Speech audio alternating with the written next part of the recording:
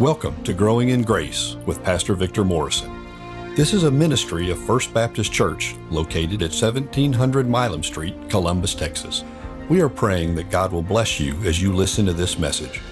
If you would like additional information on worship times and ministries at FBC Columbus, you can find out more at our website, fbccolumbustx.org. And now, take your copy of God's Timeless Word as Pastor Victor gives today's message.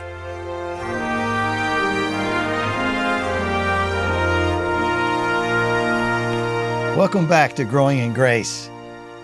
The U.S. Federal Trade Commission published this statistic in 2021. They said that there were 5.8 million cases of fraud that had been reported across the United States. This was an increase of 19% over 2020, and it resulted in $6.1 billion worth of losses. Have you ever had someone steal your identity? Well, while it is true that there are lots of bad people stealing identity, it's also true that there's a good God revealing His identity. Our text this morning enables us to see the invisible, to hear the inaudible. The theme of the book of Hebrews is the supremacy of Christ.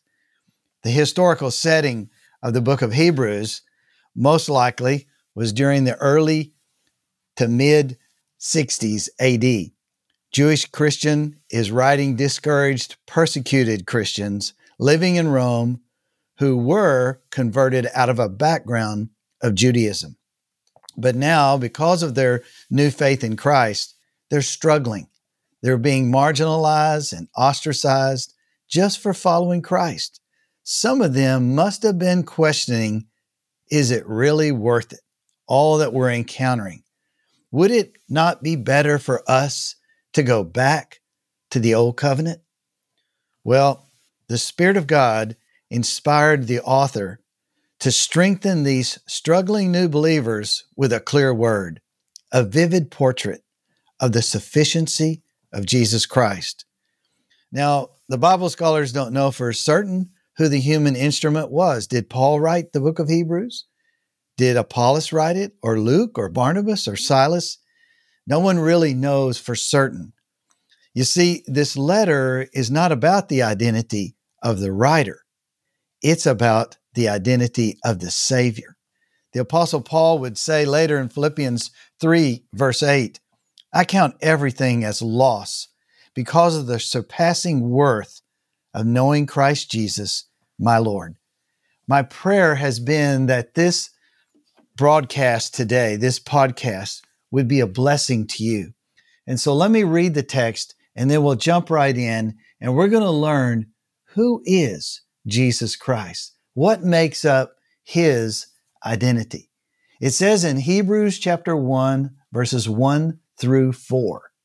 Long ago, at many times and in many ways, God spoke to our fathers by the prophets. But in these last days, He has spoken to us by His Son, whom He appointed the heir of all things, through whom also He created the world.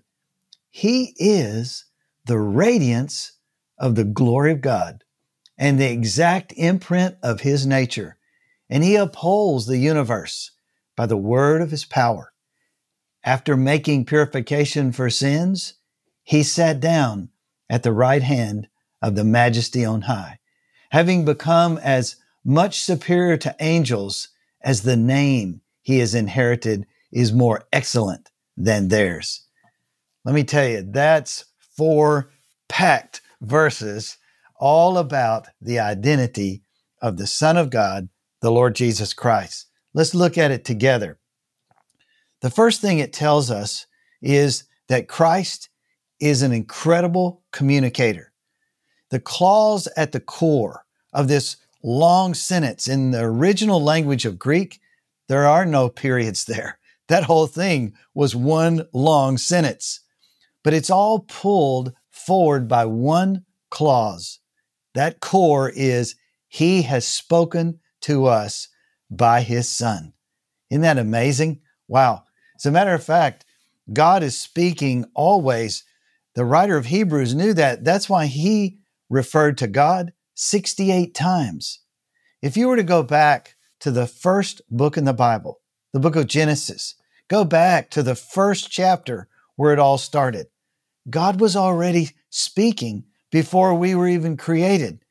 Do you know that 10 times in that first chapter of Genesis, it says over and over, and God said.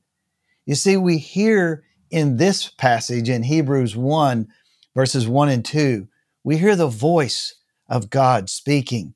God spoke, it says. He has spoken to us. And it says that He spoke in a variety of ways over many different times. The vehicles that He spoke through, He spoke to our fathers, it says, by the prophets. But I noticed that there's also this apex or a vertex, the highest point, the summit, the top of what God has to say. Do you know what it is? It says here, in these last days, He has spoken to us by His Son. Wow. That's the clearest word that God has to say is just listen and look at my Son. So the first thing I want you to know is that Christ is an incredible communicator. There's a second thing though.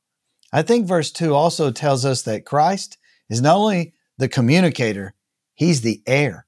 It says in verse 2, by His Son, whom He appointed the heir of all things. Do you know that the writer of Hebrews, whoever he was, he knew the Old Testament well.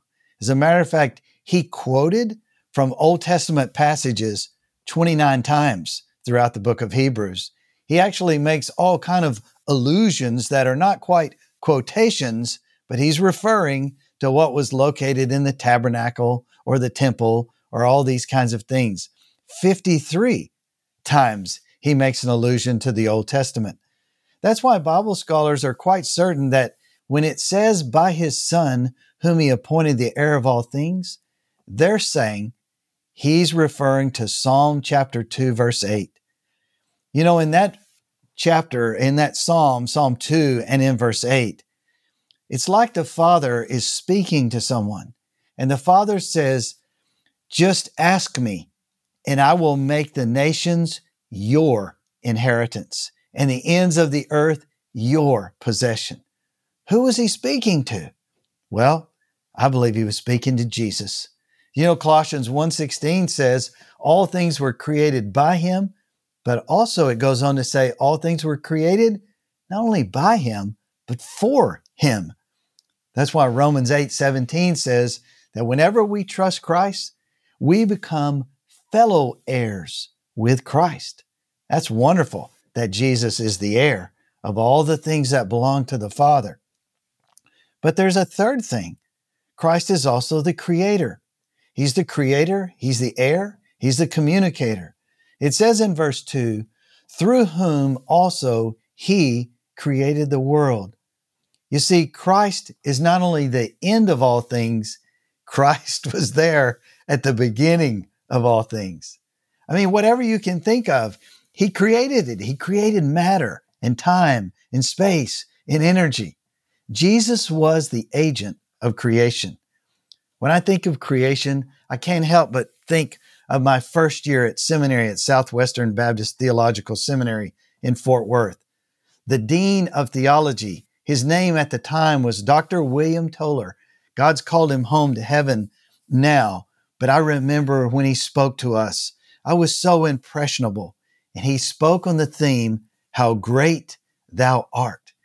And I couldn't believe it. I mean, I couldn't even hardly breathe when I heard him talk about how God established the angle of the earth, 23%, how God established the rotation on its axis at 1,000 miles per hour, how God allowed it to wobble 3% upward, then come back to that, 23% mark and then 3% downward.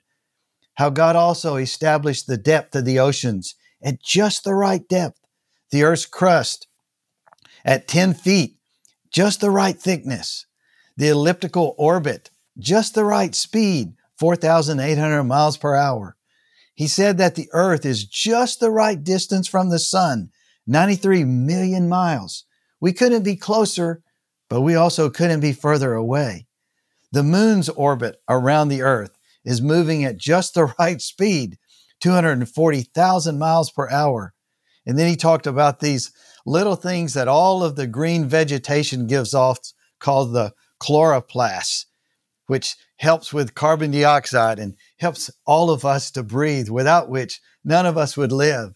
But he goes through all of these things. I think he had about 10 different things, and he said, what are the chances that all of those 10 things would be just right? In his message, he talked about what if they were just a little bit different, a little one way or a little bit the other direction? It would be disastrous. He said it would be like taking 10 coins, writing the numbers 1 through 10 on each coin. You put them in your pocket. What are the odds that the first time you reach in your pocket, you pull out the coin labeled number 1? Then you place it back in your pocket. You pull out the second time coin number 2, and you continue to do that all 10 times in sequential order. He said that would be 1 out of 10 billion chances. That's what he was saying. God's left us with so much evidence of how great he is as our creator. That's why Romans 1:18 through 32 warns us, if we try to suppress the truth about the Lord being our creator, then he's going to give us over to a debased mind. But I couldn't help but notice verse 3 goes on to talk about Jesus being the radiance of the glory of God and the exact imprint of his nature. I think it's telling us that Christ is also the great revealer. He's trying to manifest to us what the Father's like. He's manifesting to us the glory of God. No wonder Jesus said in John 8:12 that he was the light of the world. Light itself, travels at 186,000 miles per second. Light's amazing. But isn't it sad that the Bible says that within the heart of man and woman, boy and girl, there's darkness. The God of this world blinds us. But the wonderful news is the gospel. 2 Corinthians 4:6 says, the gospel can shine the light of Jesus Christ down into our hearts, and it can light the place up. That's wonderful, isn't it? What is all that light? You know what I think it is? It's Christ manifesting the character, the nature of God. No wonder Colossians says at least 3 times, Colossians 1:15, he's the image of the invisible God. You want to know what God the Father's like? Look at the life of Jesus. Colossians 1:19, in Jesus, all the fullness would dwell. Colossians 2:9, in him, the whole fullness of deity dwells bodily. Man, it's fantastic to think about who Jesus is. Why, Jesus is the revealer. He's the creator.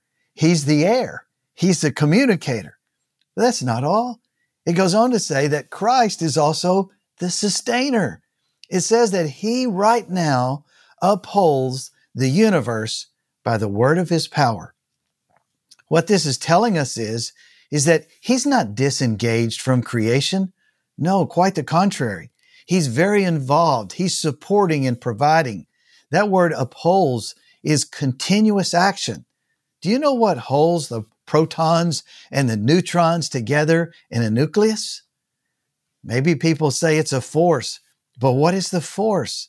Well, Scripture tells us. Colossians 1:17 says, in him, all things hold together. I love that. The Earth's rotation is just right. The Earth's tilt is just right. The Earth's distance to the sun is just right. The moon's distance from the Earth is just right. How can all of that be? What holds it in place? Well, I think it's the Lord Jesus Christ. He upholds the universe by the word of his power. We'd be history without him. Well, let's look at verse 3 some more, because I see that Christ is also not just the sustainer, he's the redeemer. After making purification for sins, do you know that Christ's substitutionary death met all the holy requirements of God. See, God's holy, and we're very sinful. We're very broken. I'm including myself in that group. But do you know what? Peter said in 1 Peter 1, 18 and 19, that we're not redeemed by silver or gold. You know what it took to redeem us, to help us to be able to enter into God's family, to redeem us out of such control by sin? It took the precious blood of the Lamb of God, the Lord Jesus Christ.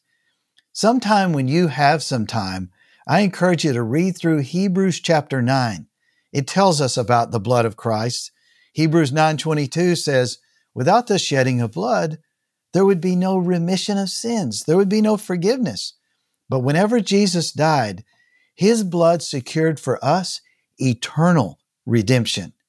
Because, verse 26 says, he put away sin by his sacrifice. That's why, really, when you think about it, every man and woman and boy and girl over the whole face of the earth, either we will choose to pay the penalty for our own sins, or, here's a better deal, we will choose to accept his payment for our sins. I don't know about you, but I would rather run in the direction of the Redeemer, the Lord Jesus Christ. I don't want to have to pay the penalty for my own sins. Wow, his blood was sinless. That's why he could atone for all of my sins and yours. Listen, the Redeemer, the Sustainer, the Revealer, the Creator, the Heir, the Communicator, it's all the same person, the Lord Jesus Christ. But verse 3 ends on a great note. Christ the ruler. It says he sat down at the right hand of the Majesty on high. You know, the right hand of whoever sits at the right hand of the one sitting upon a throne, that's the place of honor. That's the place of authority. Whoever that is, they are given tremendous power because they can influence the king one way or the other. The Lord Jesus Christ is seated right now at the right hand of the Father, the Majesty on high. I think that's incredible.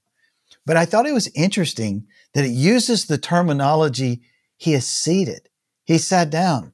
Why did he sit down? Because it's finished. You know, if you were to go back into the Old Testament and you were to look up what God revealed the tabernacle should be, what God revealed later the temple should be, the Old Testament tabernacle, the Old Testament temple, they each had very specific instructions on the furnishings. There was only one chair. It's called the mercy seat. But no high priest, no priest would dare sit in that seat, because if he did, he would be defiling, God's holy place. So that wasn't an option. But what I thought's interesting is there are no chairs. There are no chairs in there. You know why? Because during those days, the Lord knew that all across the nation of Israel, somebody's going to sin. And so those priests were never finished.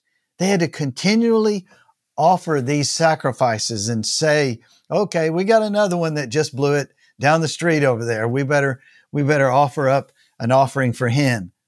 But here we find Jesus sitting down at the right hand of the Majesty on high. Do you know why he could do that?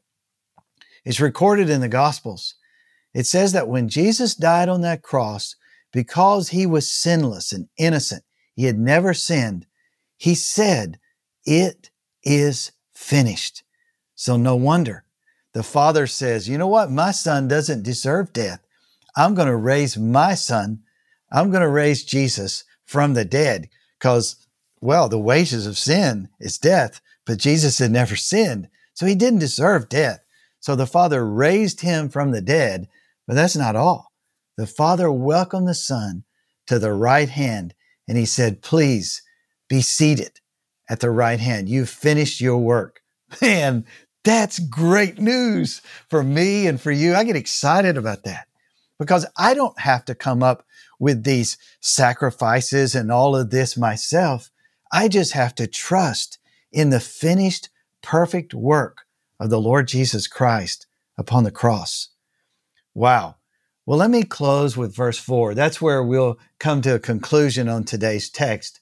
But verse 4 in the ESV says, having become as much superior to angels as the name he has inherited is more excellent than theirs. It's kind of comparing Jesus as the Son of God to all those holy angels. Well, I like what the NLT, the New Living Translation, how it words that same verse. Listen to what it says. This shows that the Son is far greater than the angels, just as the name God gave him is greater than their names. You know, those angels, there's myriads of them, but all of those angels, they have names. The Father knows all of their names, but Jesus was given a very special and unique holy name.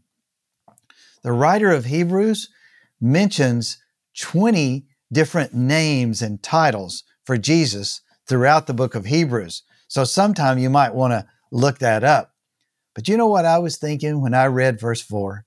I thought, there's another name. You don't hear it much for Jesus, but couldn't we call him Christ the Greater? This shows that the Son is far greater than the angels, just as the name God gave him is greater than their names.